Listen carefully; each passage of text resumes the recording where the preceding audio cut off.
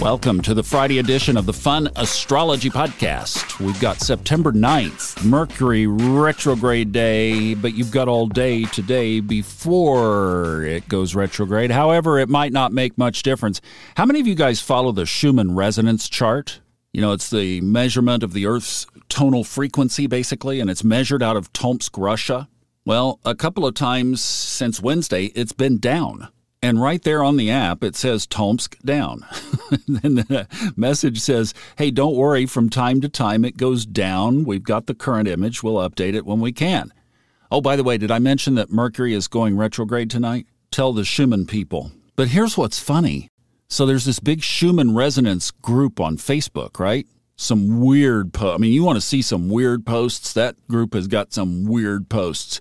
I don't see it anymore. I'm off its radar now, but I did go looking to see what they had to say about it. I mean, it's just down. The service is down. They might be rebooting software. They might be, I don't know, singing Kumbaya. In Russian, of course. But in the group, I mean, it's like, oh my God, Jesus is coming, and the new dimension is ascending on Earth, and just all this stuff. It's like, oh my gosh, people. Where were you in 2000? Y2K? These were the same people that were living in a cave in Tibet. I mean, this is why I don't do social media. It's just lunacy out there. So there's all this stuff, but there was a common theme that I picked up that was very interesting. People were complaining of, particularly around the Wednesday time frame, having physical symptoms. Most predominantly that they would say they were feeling fine and then they kind of crashed, and it seemed to be a GI, stomach kind of thing, nauseated, dizzy, etc. Went from feeling good to feeling bad in the area of the solar plexus chakra. I've got to admit, I've had a tense week this week myself, and usually doing a lot of grounding and whatnot helps, and it has, but it has been tense as well.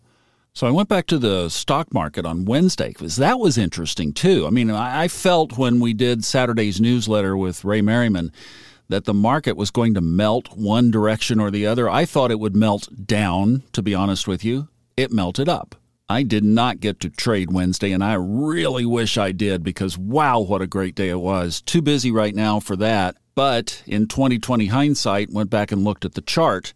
And yes, there is. I looked at actually the time the market closed, so 4 o'clock in the afternoon on the East Coast, and there was a big grand air trine in the chart. The 3 M's, the Moon, Mars, and Mercury.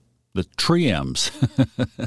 But the Moon had moved into Aquarius, air. Mars behaving itself now in Gemini, and the other big trine that's developing is the Uranus Sun, as the Sun is moving through Virgo, getting ready to apply directly at 18 degrees back to Uranus in Taurus.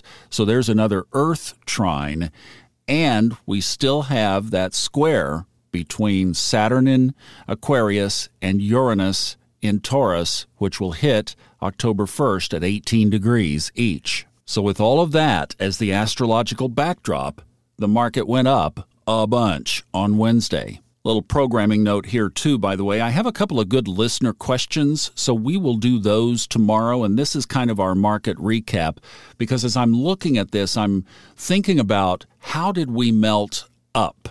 How is it that Schumann is down during this same time? And okay, it says they go down from time to time. It happens. A particular group in Facebook complains of physical ailments, but there is a great astrological lesson buried in here. Let's talk about aspects, or the degrees of separation between any two planets in the chart. This is actually going to be one of the questions tomorrow, is asking about the minor aspects, not the big Ptolemaic major square, trine, sextile, opposition, conjunction, but these other aspects as we move around the geometry of a circle. Remember, Steve Forrest, Elements series, this is like 101 stuff, that an aspect between two planets in astrology means that those two planets energetically are wanting to work with each other. Their archetypes want to interact. Their energies want to interact. Now, favorable aspects, sextiles, trines, conjunctions, that's an easier flow of that energy. And we talk about not negative aspects, but harder aspects or more challenging aspects, the ones that typically show up in red on many astrological software programs. Those are the more tense aspects, but you can still use tension to ride your way to accomplishment. We did an old soul, new soul with Robert where he talked about T-squares and grand crosses. So in other words, square aspects. He called them I believe it was the Rockefeller effect. The idea is that in wealthy people's charts, you will often find more tense aspects.